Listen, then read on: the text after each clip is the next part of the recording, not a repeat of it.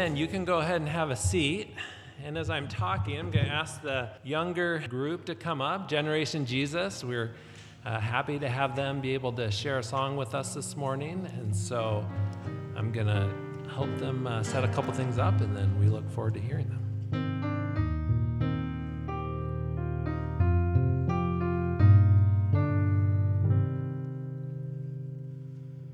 This morning, it is our privilege to worship and learn about our amazing God and Savior. This, the revelation from Jesus Christ, which God gave the Apostle John. He has made us a kingdom of priests for God his Father. All glory and power to him forever and ever. Look, he comes with the clouds of heaven, and everyone will see him, even those who pierced him. Our God is an awesome God. When I, John, saw him, I fell at his feet as if I were dead.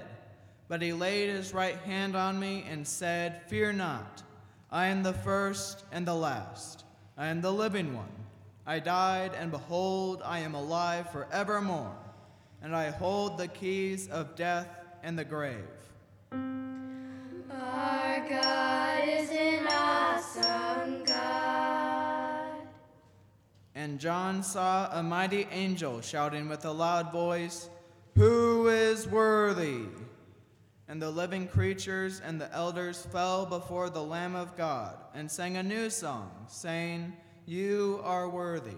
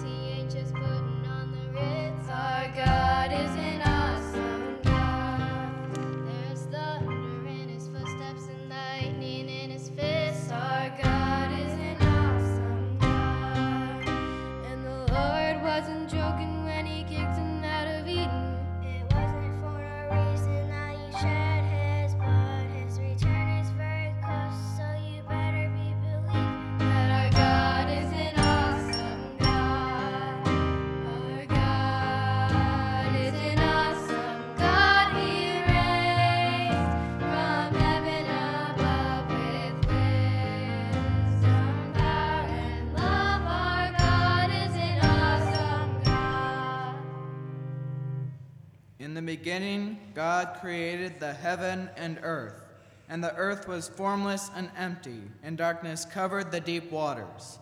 And the Spirit of God was hovering over the surface of the waters. Then God said, "Let there be light." And there was light. In the beginning was the Word, and the Word was with God, and the Word was God. He was in the beginning with God, and all things were made through him. In him was life, and the life was the light of men. And the Word was made flesh and dwelt among us. In him was life, and the life was the light of men. As the prophet Isaiah states, "The people living in darkness have seen a great light, and on those living in the land of the shadow of death, a light has dawned." When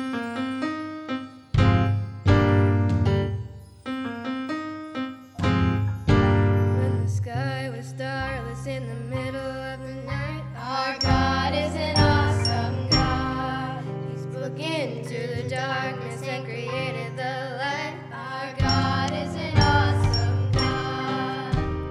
Judgment and wrath he poured out on Sodom. Mercy and grace he gave us at the cross. I hope that we have not too quickly forgotten that our God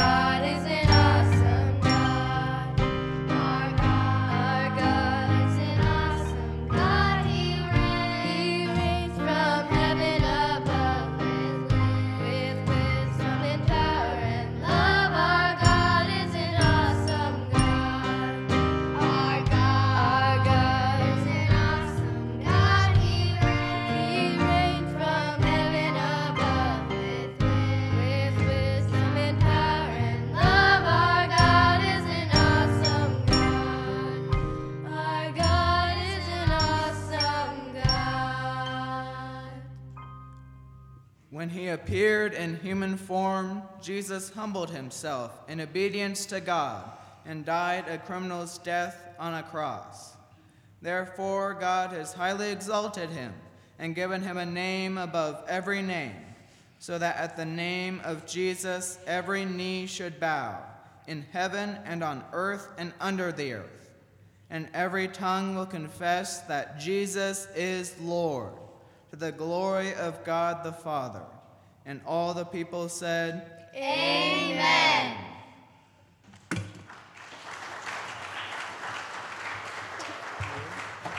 That was great. I just have a couple of announcements and reminders.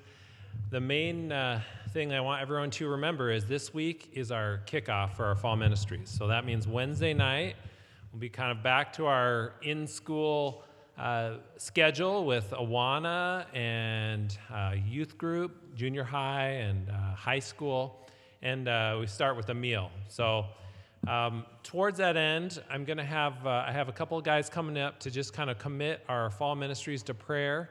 So if Bob and Mark, you guys want to come up. Let's pray. Father, thank you for the opportunity to be ambassadors for Christ, and we just look forward to the start of the ministries this week with the youth, young people in Awana and youth group. And our desire is to see them drawn into a devoted relationship with Jesus Christ. And so we just pray for the volunteers, the many that are going to be working with these young people.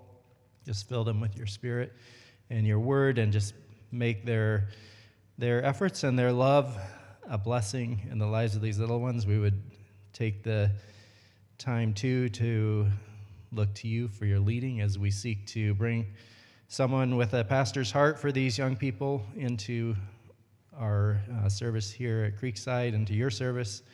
And we just pray that as the search committee searches and we seek to be led by you, that you would also be preparing somebody to come serve alongside us in that role as a pastor of the youth here, and seeking to make disciples of Jesus Christ for this next generation. We just thank you that we can look to you for help in these things. In Jesus' name, amen. Lord, we just sang that you're an awesome God and you reign. And we ask that you would do awesome things in our youth and children's ministries this year. That as we open our doors and invite youth and children in, that your Spirit would be at work through us, leaders and helpers, to minister the gospel of Christ and show your love to these children, that they would come here and feel loved and safe and experience the joy and knowledge of salvation in the Lord. We pray that young hearts would be turned to Christ, that they would receive the gospel and be saved. And Lord, that this would be a fruitful ministry, that this would be a great time of growth and excitement for our church as we come together on Wednesday nights. Lord, just fill this place with young hearts, young lives that need to be hearing the gospel and have their minds tuned to you in a dark world. And we just commit it to you in Jesus' name. Amen.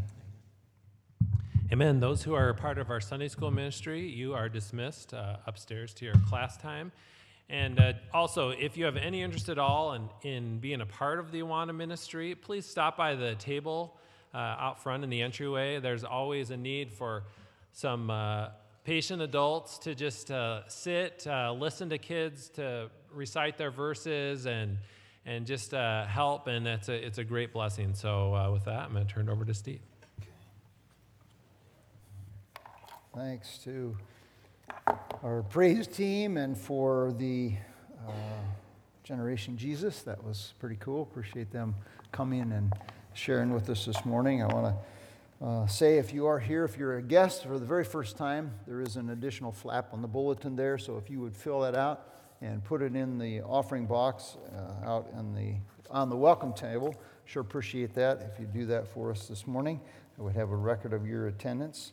And just want to say thanks to the group that's been so I guess it's the Carter gals for organizing the Generation Jesus and for all they do to make that happen. So appreciate them. I know that some others help out, but sure appreciate you gals doing that for us this morning and all the time. So if you're interested in that, please see them. They're right up here in the front row, so grateful for that. I'd sure appreciate it if you would worship with me through the prayer as we go to the Lord, waiting for Him to do His work. Father, thank you for your goodness and your grace in our lives.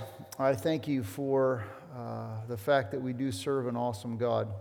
In spite of our weaknesses, you are great and awesome, and I pray that we would give you honor and praise today, that you would be magnified and that you would be exalted through what's said and done here this morning, through the study of your word. And I pray that you'd speak to each of our hearts. Lord, you know what we need. Move by your grace. We pray in Jesus' name. Amen. Well, I'm going to say a couple of things here. They may not be the most popular things to say, but I'm going to say them anyway. This past week, Stacey Abrams, who's running for governor in the state of Georgia, was, I don't know if she said it this last week, but recently, she was quoted as saying this with regard to the recent Supreme Court decision, the Dobbs decision, which overturned Roe versus Wade. And she was quoted as saying this. She said, I was trained to read and understand the Bible, and I will tell you this. There is nothing about the decision to eliminate access to abortion care that is grounded in anything other than cruelty and meanness and danger.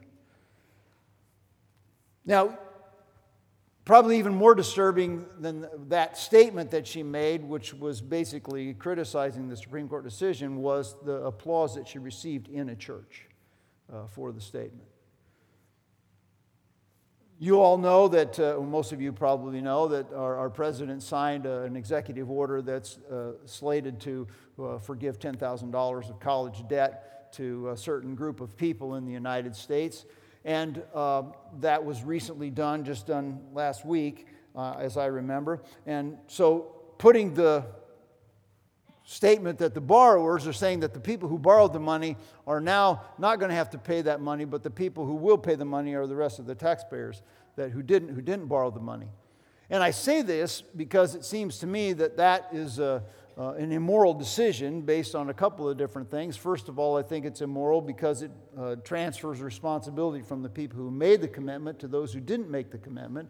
I think it's an immoral action based on the fact that it encourages other people to borrow money, hoping that they will not have to pay it back. And thirdly, I think it's immoral because it's, in effect, taking money from people who it's basically stealing. Now you can argue with me. And I don't say these things to be political, okay? I say these things because it seems to me that, as I stated last week when we began this study looking at Hezekiah, it seems to me that these are examples of within the church and with outside the church of God, His Word, and His people being opposed. These things are in opposition to God, His Word, and His people.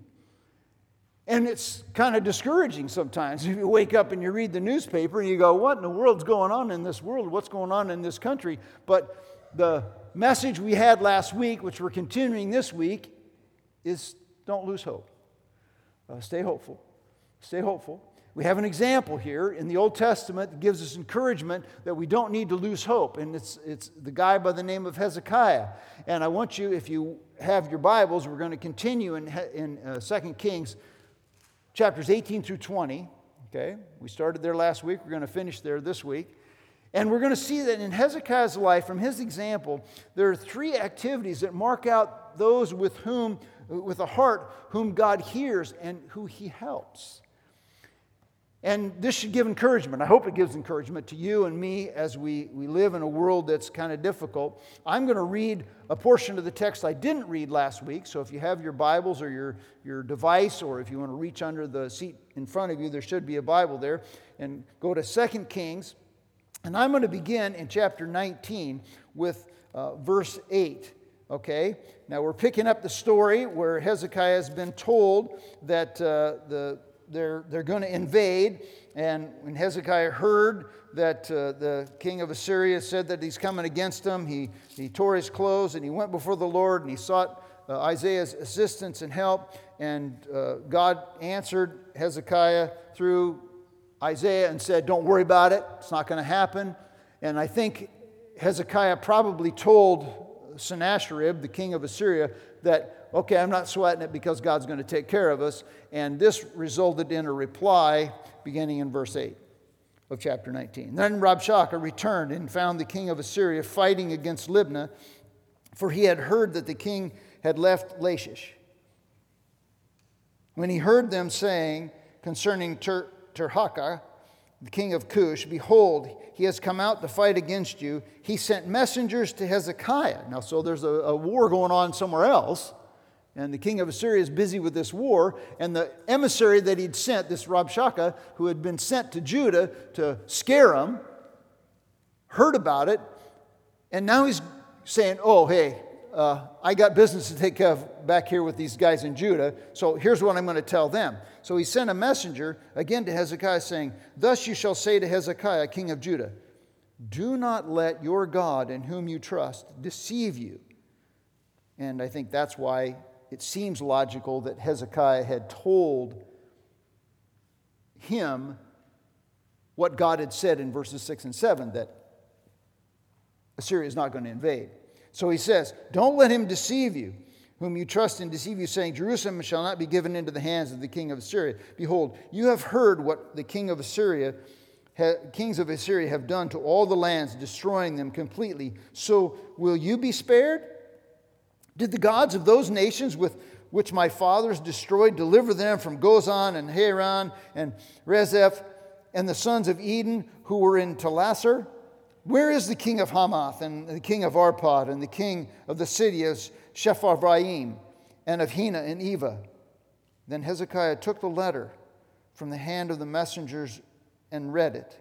And he went up to the house of the Lord and he spread it out before the Lord. And Hezekiah prayed before the Lord and he said, O Lord, the God of Israel, who is enthroned above the cherubim. You are the God, you alone of all the kingdoms of the earth. You have made heaven and earth. Incline your ear, O Lord, and hear. Open your eyes, O Lord, and see. Listen to the words of Sennacherib, which he has sent to reproach the living God. Truly, O Lord, the kings of Assyria have devastated the nations and their lands, and have cast their gods into the fire, for they are not gods, but the work of men's hands, wood and stone. So they have destroyed them. And now, O Lord our God, I pray, deliver us from the hands, that all the kingdoms of the earth may know that you alone, O Lord our God.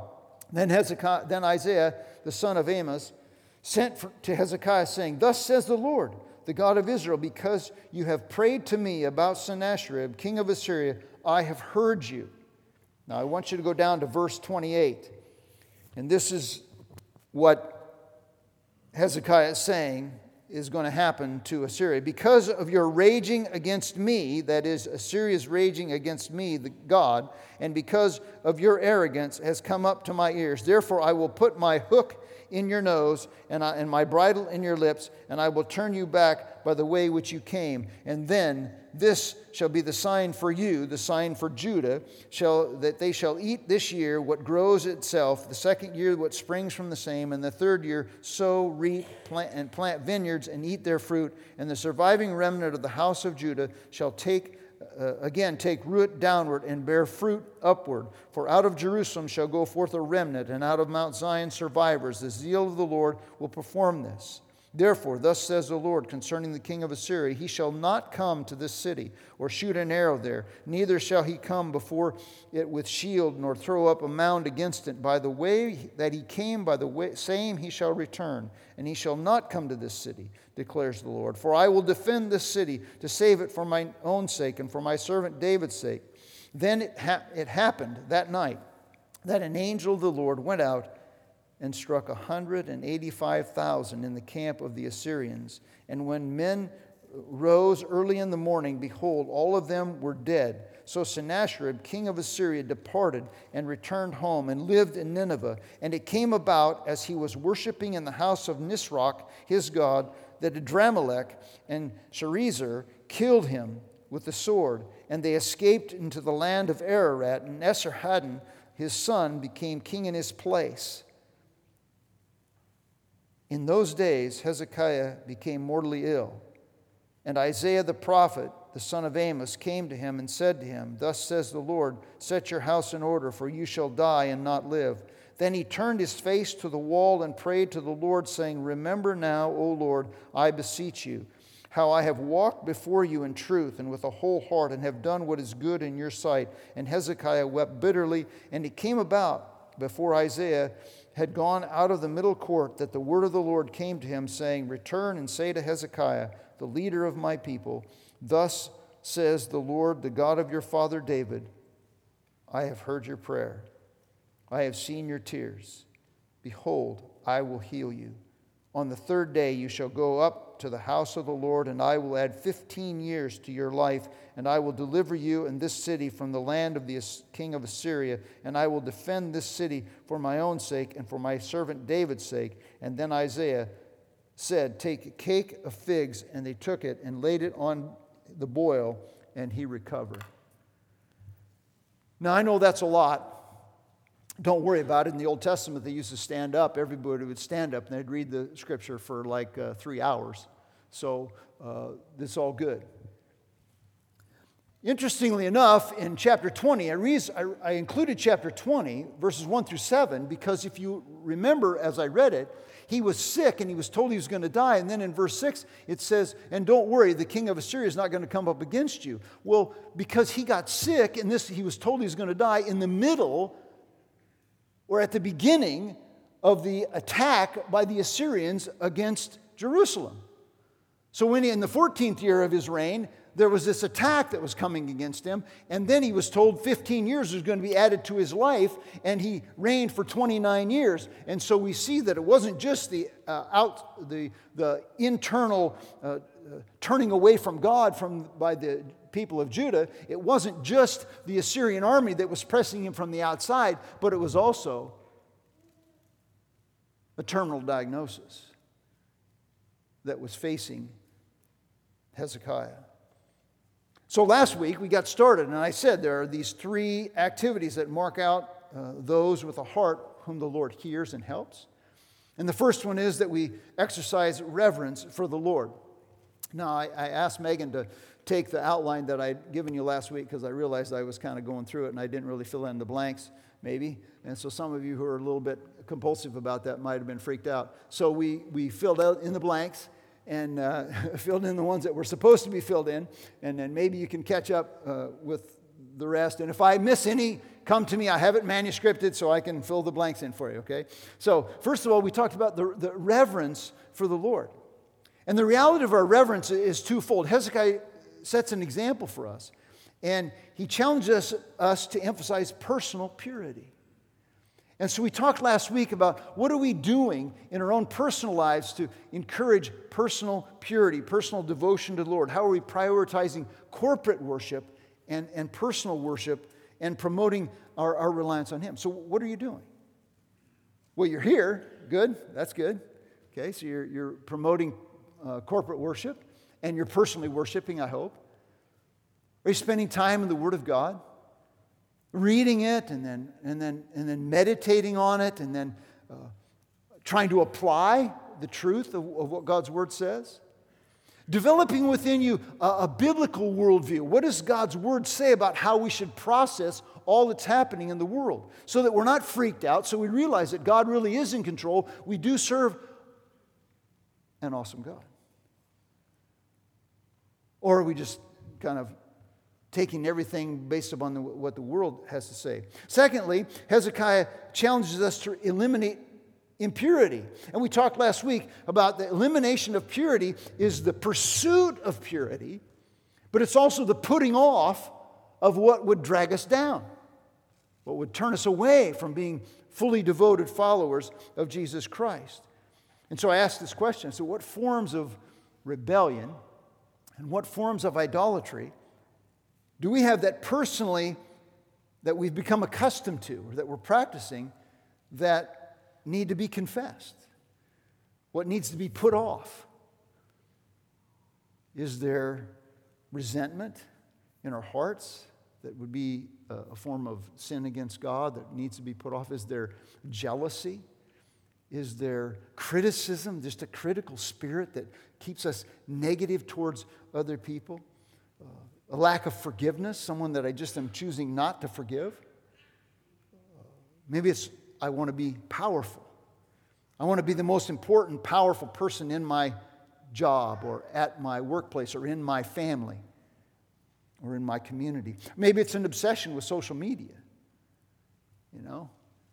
Okay, I stepped in it last week because my daughter told me that I should not have told the parents how to parent their children. I said something about the danger of giving your kids cell phones before a certain age. And my thing is, don't become obsessed with social media. And that's not just a kid thing. I don't know about how it is at your house, but when we have family gatherings, it's a lot of this. I'm going, what is this? Do we not know how to talk to people anymore? Well, we're texting. Oh, good. I don't know about you. I do not like text threads this long. Just call me, okay? I get lost in it. I'm okay. Obsession with that can be an idolatrous thing, okay? Pornography is an issue. It's probably 1 in 5 of the guys here have a problem with it.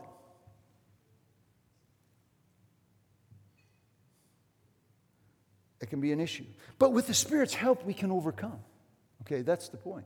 So there is this expression of, we exercise reverence for the Lord. That's what Hezekiah did. Then we express reliance upon the Lord. There's this dependence upon the Lord. And there are 2 circumstances that he faced, that we face, in which we can express reliance upon the Lord. First is the fear of danger. Now remember, the situation was bleak. Spiritual degeneracy within the nation, dragging him down. His dad was a real knucklehead. Hezekiah's dad was one of the worst kings in all of Judah. Okay? And then there was this oppression from a superior military force, like, we can't outdo these guys. And then I just said he was sick as well. And so I ask us to think, as we encounter this spiritual opposition, where do we encounter spiritual opposition? Well, some of us encounter spiritual opposition if we're parents through rebellious children. Some of us who are children encounter spiritual opposition through oppressive parents. Some of us have family members that are not real keen on our Christianity, and they look down upon us as the religious freaks in the family, or the religious fanatics, the people who are these Jesus freaks. And just something to keep in mind. If somebody is a fanatic, it just means they love Jesus more than you do. Okay, that can be one of the things. You can just say, okay, I'm a fanatic. Do you love Jesus more than me? It can be hostile external forces. It can be some of these things like I mentioned before as I opened the sermon. The forces that hostile against us from the outside. It can be trying to strip us of our religious liberties. It can be policies and procedures and the things that are put in practice that offend us as believers. There is no exemption for religious exemption for getting a vaccination. What's that about? That can be a form of infringement. Or it could be a hostile employer. In the midst of all this, are we going to trust God like Hezekiah trusted God? He gave us that example. And remember I said in 2 Chronicles chapter 32, verse 7. If you haven't written that verse down, you should read that verse. Read verses 7 and 8 in 2 Chronicles 32, okay? He says, do you not know the one who is with us is greater than the one who is with him? That's our God. That's our awesome God. And there are 3 responses to danger that we see in chapter 19. You look at verse 1. What did he do? He rent his clothes. What does it mean when you rend your clothes? Well, it means you humble yourself. It means that there was grief and anguish as the messengers brought the news. He was pleading for mercy. He was pleading for mercy from God. This day, if you look at chapter 19, verse 3, It says, and they said to him, thus says Hezekiah, this day is a day of distress and rebuke and rejection. He feared that God was punishing them for their sin, and that God was going to reject them as his people. And he was pleading with God. And then he sent for Isaiah's input. Okay, who's the most spiritual guy in the neighborhood? I want to get his input on what's going on. I want to find out from God. He was the prophet of God. I want to find out what God's take is on this. In view of what was happening. Now, this is important, I think, in the whole context in Isaiah, and that Isaiah is given information on. And notice how Hezekiah frames it in verse 4 of chapter 19. Perhaps the Lord your God will hear all the words of Rabshakeh, whom his master, the king of Assyria, has sent to reproach whom? Who's he reproaching? The living God. What is he doing? All of this mocking of the people of Israel and saying, oh, this God will not come up. It's a reproach against the living God. Okay? He asked God to defend his own honor. He asked God to deliver his people for his honor. Because he believed that God works, just like Joel chapter 2, verses 12 through 17, that God works on behalf of those whose hearts are turned to him. So you say, what's that have to do with me? Well, you ever in danger? From hostilities, from opposition, or from other things? God cares about the people who have his heart. And another thing that struck me here is, he prayed for relief from these people, as we pray for relief, as we ask God to rebuke his enemies. The Word of God also teaches us that we should pray for their repentance and salvation, not just their ruin. God's not willing that any should perish, but that all might come to repentance. So sometimes I don't do that. And I'm wondering if you do. It's like, sometimes I just want them to, God, just get rid of this person. Just take them out. Just get them off my back. Or change this way of thinking. No, these people are lost people.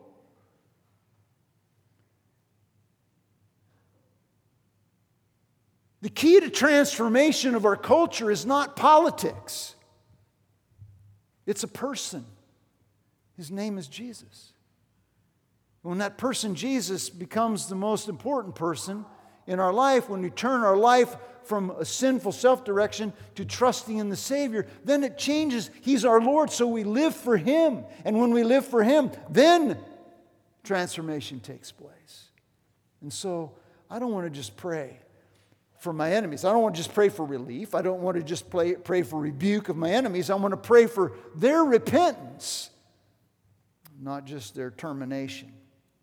And the prophet brings good news in verses 6 and 7 of chapter 19. Hey, don't be afraid because of the words that you have heard, with which the servants of the king of Assyria have blasphemed. Behold, I will put a spirit in him so that he will hear a rumor and return to his own land, and I will make him fall by the sword in his own land. So when Hezekiah heard that, I think he told the king of Assyria, buzz off, buddy. I'm not worried about it because God's got us. God's got our back. Because he was with us is greater than he was with them. And then we get into where we were started in chapter 19, verse 8. Rabshakeh didn't like that, so he sent a letter. And what is the next thing he do? So he rent his garments. Then he sent to Isaiah to find out what was going on. And then we see that he went to God in prayer. Look at chapter 19, beginning with verse 14. And here we see that Hezekiah teaches us, I think, some important lessons about prayer. And the first thing we see about prayer is he proclaims God's sovereign identity. In verse 15, notice how he addresses God. When you go to prayer, when I go to prayer, how do we go to prayer? Well, it's a bad day. I'm stressed out. Please get rid of my stress. My kids are driving me nuts. I don't know what to do. So give me some wisdom here. Notice how Hezekiah goes to prayer. Verse 15 of chapter 19. And Hezekiah prayed before the Lord, and he said, this is what he said, O Lord, the God of Israel. God is a personal God. He's the personal God of Israel. He's the personal God of everyone who has a personal faith through a trust in Christ, has turned from their sin and trusted Christ. He's our God. But notice he didn't stop there. He says, who is enthroned above the cherubim, you are the God alone of all the kingdoms of the earth. He's the supreme ruler of the earth. He's a personal God. He's the supreme ruler of the earth. And then he is the sovereign Lord and creator of everything. That's the next phrase. He says, and you are the one of the earth, and you have made heaven and earth. He's personal, he's supreme, he's sovereign. And then in chapter 19, verse 16, he's the living God. He said it earlier in chapter 19 verse 4. He's the living God. So he's living, he's alive. He is the awesome God. He is the God. And he's not the work of man's hands. You see, all through this whole thing, God is demeaned by the Assyrians. He's reproached. He's insulted. This I don't know when it happened, but it happened recently. There is a rather famous Christian author, a female, who was discussing about how God was. There were some things that she felt blessed by that God was doing, and she made a reference to the fact that she felt like Jesus had a crush on her.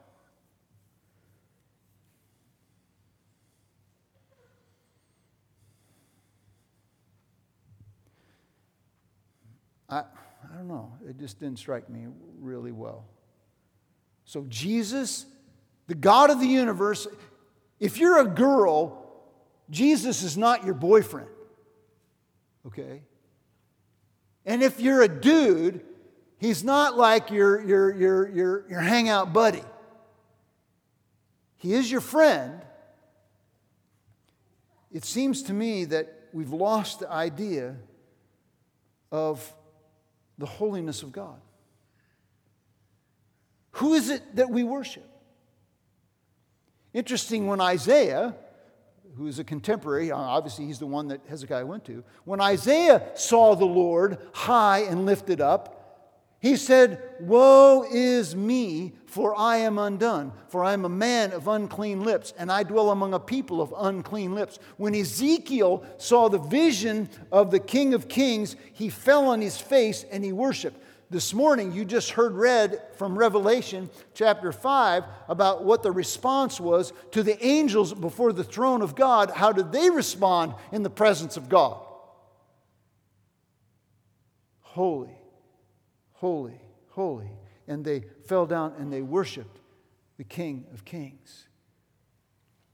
He's my boyfriend? I don't think so. How are we taught to pray? Jesus, teach us to pray. What does Jesus teach the disciples? Teach us how to pray. Our Father, who art in heaven, holy, or King James, hallowed is your name. And that part of the prayer is a declaration. He is holy. He's not to be treated frivolously. Yes, we can come boldly before the throne of grace, but we are not to come flippantly before the throne of grace. And Hezekiah teaches me, he teaches you, to come with reverence and respect before this God.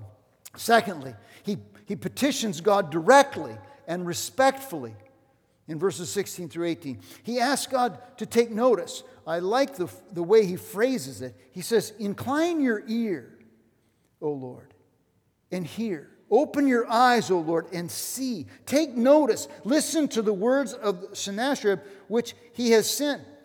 To do what?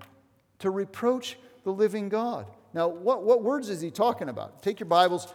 If you haven't, you can turn back to chapter 18, verse 22. Here's what Rob Shaka was saying. "But if you say to me, we trust in the Lord our God. Is it not he whose high places and whose altars Hezekiah has taken away and has said to Judah and to Jerusalem, you shall worship before the altar in Jerusalem? Now look at verse 29 of chapter 18. Thus says the king, do not let Hezekiah deceive you, for he, the king of Assyria, deceive you, for he will not be able to deliver you from my hand. Verse 30. Nor let Hezekiah make you trust in the Lord, saying, the Lord will surely deliver us, and this city shall not be given into his hands. Now go down to verse 33. Has anyone of the gods of the nations delivered his land from the hand of the king of Assyria? Where are the gods of Hamath and Arpad? Where are the gods of Sepharvaim and Hena and Eva? Have they delivered Samaria from my hand? Who among all the gods of the lands have delivered their land from my hand, that the Lord should deliver Jerusalem from my hand? And chapter 19, verses 10 through 12, he basically repeats the same thing. 2 Chronicles 32, 17 through 19 says that Sennacherib wrote the letter that Hezekiah read and went to God in prayer about, to insult the Lord, the God of Israel. So the God of Hezekiah shall not deliver saying that the God of Hezekiah will not deliver his people from my hand. And the servants of the king of Assyria spoke of the God of Jerusalem as of the gods of the peoples of the earth. In other words, he was basically saying, your God's no different than these other gods. He's just a work of man's hands. And look at these other dudes. I mean, these other places, they haven't been successful. So what makes you think you have it?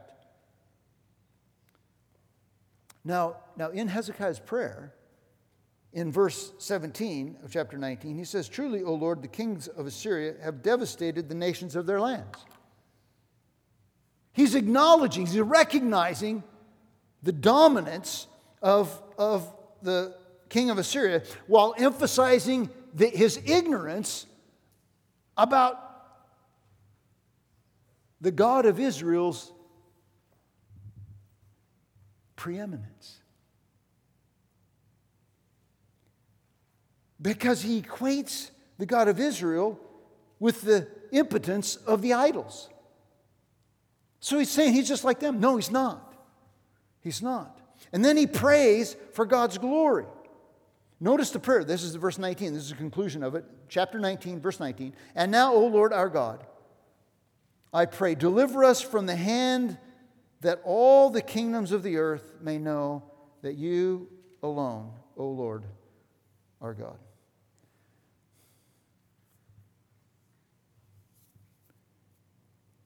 Hezekiah's heart was for God's glory. Just like Father David. Not his literal father, but his ancestor. Remember David? We mentioned him last week.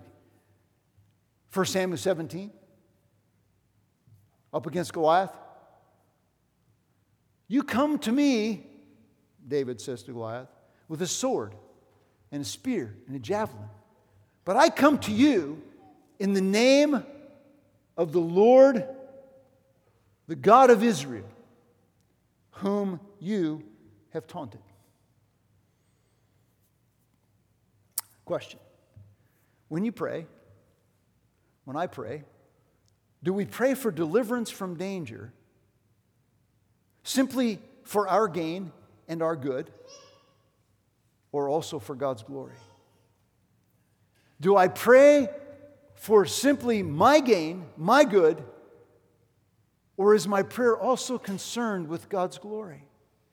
Why am I so upset by the fact that someone would say that prohibiting abortion is dangerous, is evil, is harmful? Is it just because it grates against me? Or is it because it is antithetical to the God whom I serve, who says that every created living being is precious in His sight? Created in His image. God's glory is at stake. And do I care about that? Not often enough. Too often it's just about my good. It's just about what do I gain out of it, instead of what will glorify the King of Kings.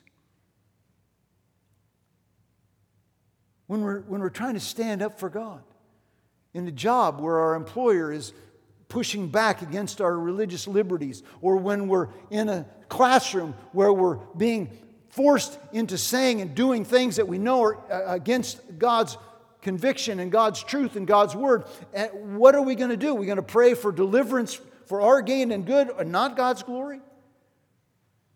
I just saw an incident. I don't know if this person was a Christian or not, but there was a student who was taken out of the classroom because they were in the classroom and they had the audacity to say that there are two genders. And that was taken as an offense by the teacher. And the teacher says, no, you can't have that position. You can't articulate that position. You have to be removed from the classroom. And the student said, I don't have any, why is that? I mean, because there are two genders. I say there's two genders, and other people say there's more than that many genders. Why is that a problem? So these are the kinds of things that there's a pushback for. Folks, do you understand that it is an offense to a living God? When young girls at the age of 16 are having hysterectomies, and as young as 12, we know, documented from, they didn't want us to find this out, but we found it out, having double mastectomies at the age of 12 because they think they identify as a boy. That should turn our stomachs. Not just because we are offended by it, but because it's contrary to God's design. This is barbaric.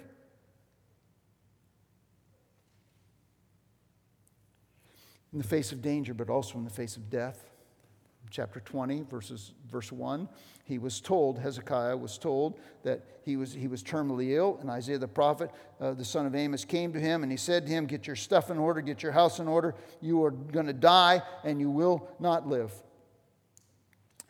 I believe from 2 Chronicles chapter 32, verses 24 through 25, that the reason for his terminal illness was because of his own arrogance. Yes, he's held up as a stellar guy, but he wasn't perfect, right? So he lapsed into arrogance, and because of his arrogance, he was given this diagnosis of terminal illness, which I think is a caution for all of us as believers. 1 Corinthians 11, I think, is appropriate here. There's some of you sick and weak, and some of you are dying. Why? Because you are thumbing your nose at God as believers. Spurning him, turning your back against him with unrepentant sin. So he says, okay, that's how it's going to be. Maybe I need to take you home early because you're doing more damage than good to the kingdom of God right now. Now that's my commentary. You can take issue with it if you want, but you can read 1 Corinthians 11. You can see this here. I think there's this pattern. So what does he do? What's his response? In verses 2 and 3, he humbly prays. And he boldly prays to the Lord. I mean, I think he's scared. He doesn't want to die, but he's also repentant. He's weeping bitterly. Why? Just because he's afraid? I think it's because he's repenting of the Lord. And he's remorseful because of what he's done. And he's asking God for forgiveness and an extension of his life. I think it's a refreshing model of what to do in prayer. We go to God in prayer and we say, God, this is what I've done. I've sought to live my life before you, but this is what I deserve. I've sinned against you and I deserve your punishment. And this is what I desire. I desire your mercy. I mean, there's not one of us in here who hasn't lapsed into sin for which we deserve punishment. And, if we confess our sins, he's faithful and just. Yes, we have redemption, we have ultimate salvation, but God will not take lightly, which doesn't mean we have a license to keep on sinning. No.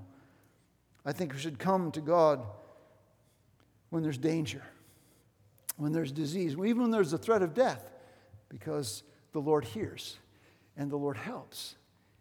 So there is this reverence for God that we are supposed to exercise, and there's this reliance upon God that we express, and then we experience relief from the Lord.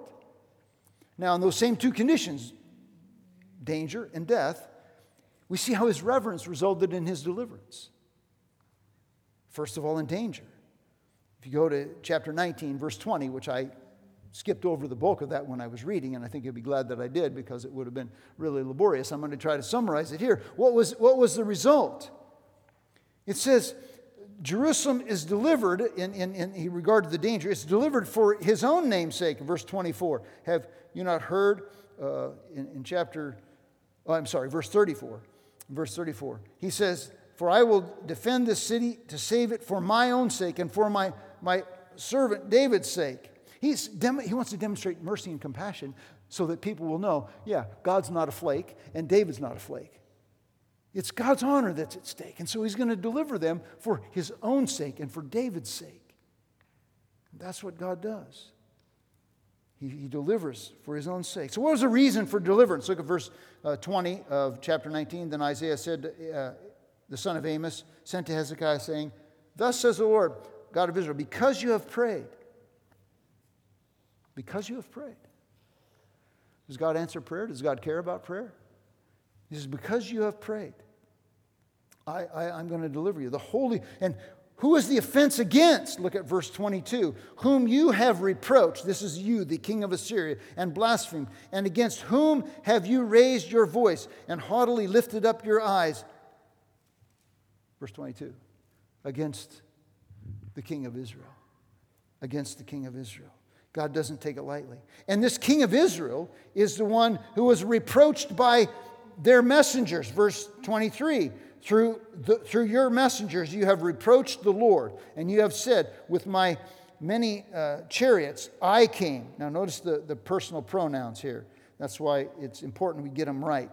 I came up to the heights of the mountains, to the remotest parts of Lebanon, and I cut down all the trees, and I entered the furthest lodging place in its thickest forest. I dug wells and drank foreign waters. I. Look at verse 25. God puts him in their place. Have you not heard long ago? I did it. From ancient times, I planned it. This is God speaking. Now I have brought it to pass that you should turn fortified cities into ruinous heaps. Who's responsible for your success? Not you, Assyria. God, the king of the universe, is responsible for it. And you know what's going to happen as a result of your arrogance and you're spurning me and you're reproaching me? Look at verse 27. You're going to have a hook in your mouth. You're going to be led around like a bridle. You're going to be like an animal.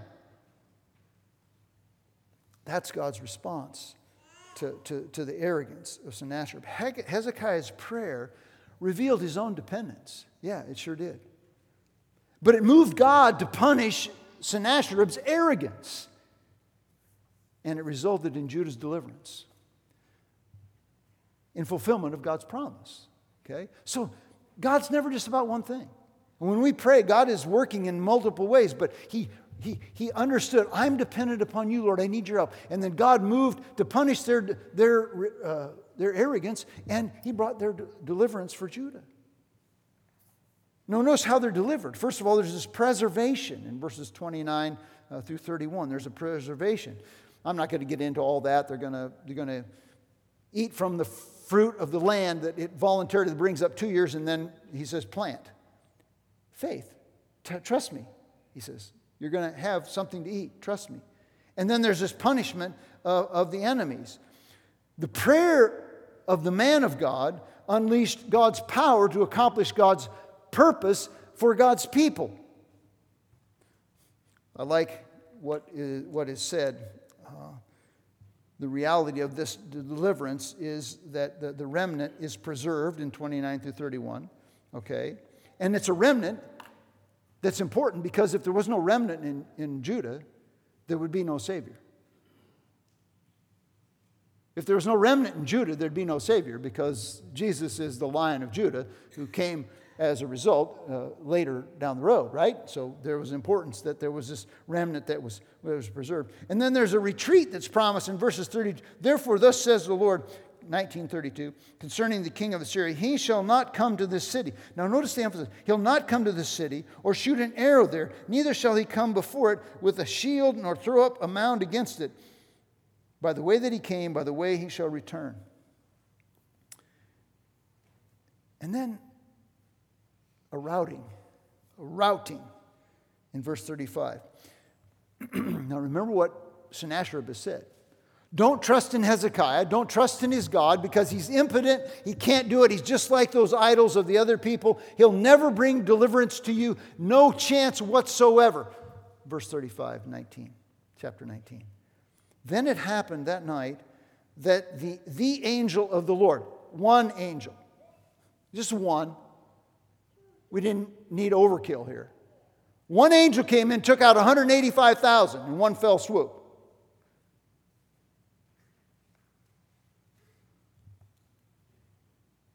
In such a supernatural defeat that who would get glory?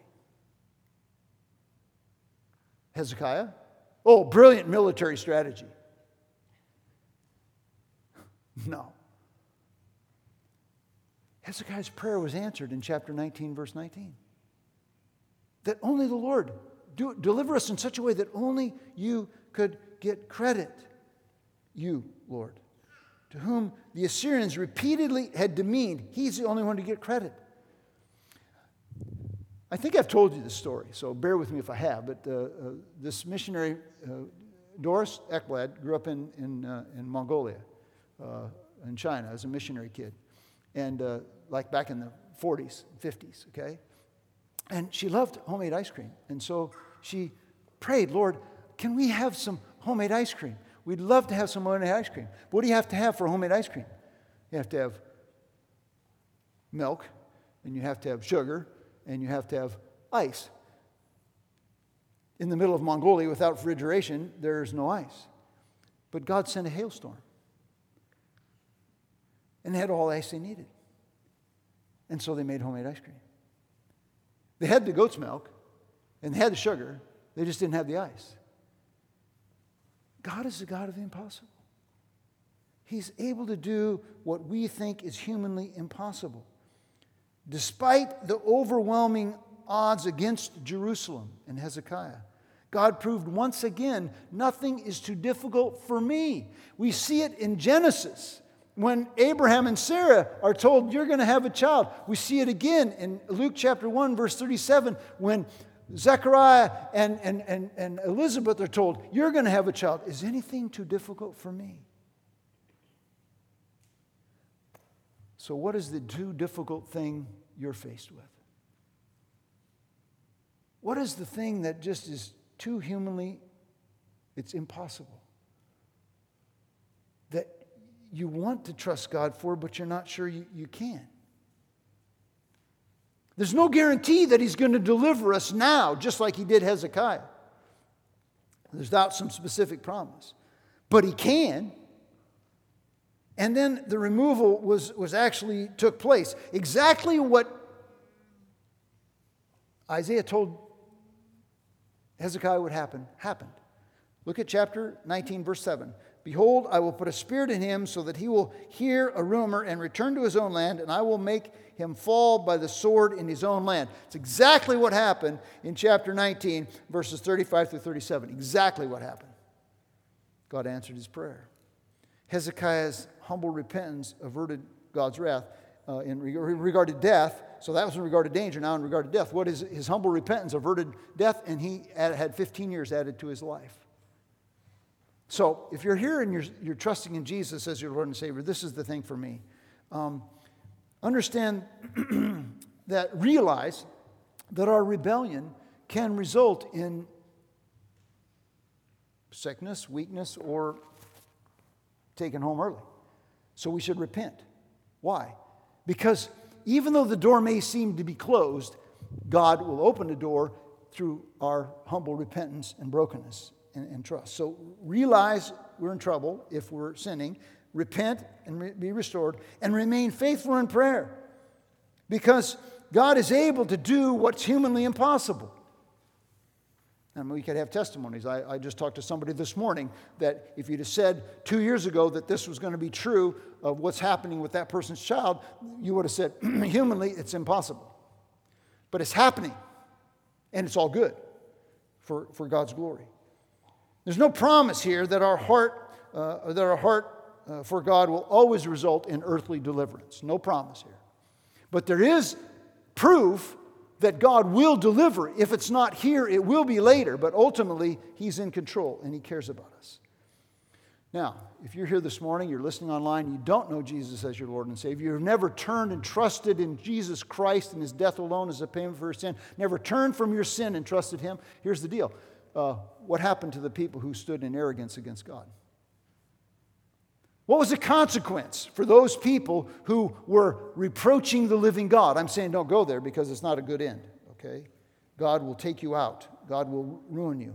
And it's not pretty. So don't. Trust Christ and be saved. If you're here this morning and you know Jesus Christ as your Lord and Savior, there's encouragement. He who believes in Him will have life. Jesus says, I'm the resurrection and life. He who believes in me will live, even if he dies, and whoever lives and believes in me will never die. Do you believe this? If you don't, I'm inviting you to. If you do, then take heart. Because the hope of God's people is not that this is our best life. The hope of God's people is that our best life is coming. All right? And as believers in the Lord Jesus Christ, with hostilities on the outside, with hostilities on the inside, conflict within, conflict without, guess what? The hope that we have is that Christ is coming. The hope that we have is that God hears those whose heart are perfect towards Him, and He helps us along the way. This is the encouragement. He wants us to live reverently, He wants us to live reliantly, and He will bring relief. And this morning, as we close, we practice and we promote reverence. We practice and we promote reverence for and reliance upon God as we take the bread and the cup. Because as we take the bread and the cup, we remember that He did it for us, providing our salvation and providing us with strength and spiritual power to live victoriously in this life. At the cross, He proved He's worth our reverence. He proved that He wants our repentance and reliance. And He also proved that He works for our relief. So we're saved and we're sustained by the grace that we remember at the cross. Let's pray. Father, I pray that as we take these elements, that we'd be reminded of Your reverence. We'd be reminded of the fact that You are worthy of our reverence, that You want our repentance and faith, and that You work for our relief. You offered Yourself on the cross to give us the relief from the most detrimental thing in our life, which is sin, which condemns us to hell, and we thank You for it. We pray in Jesus' name. Amen. Amazing grace, how sweet the sound that saved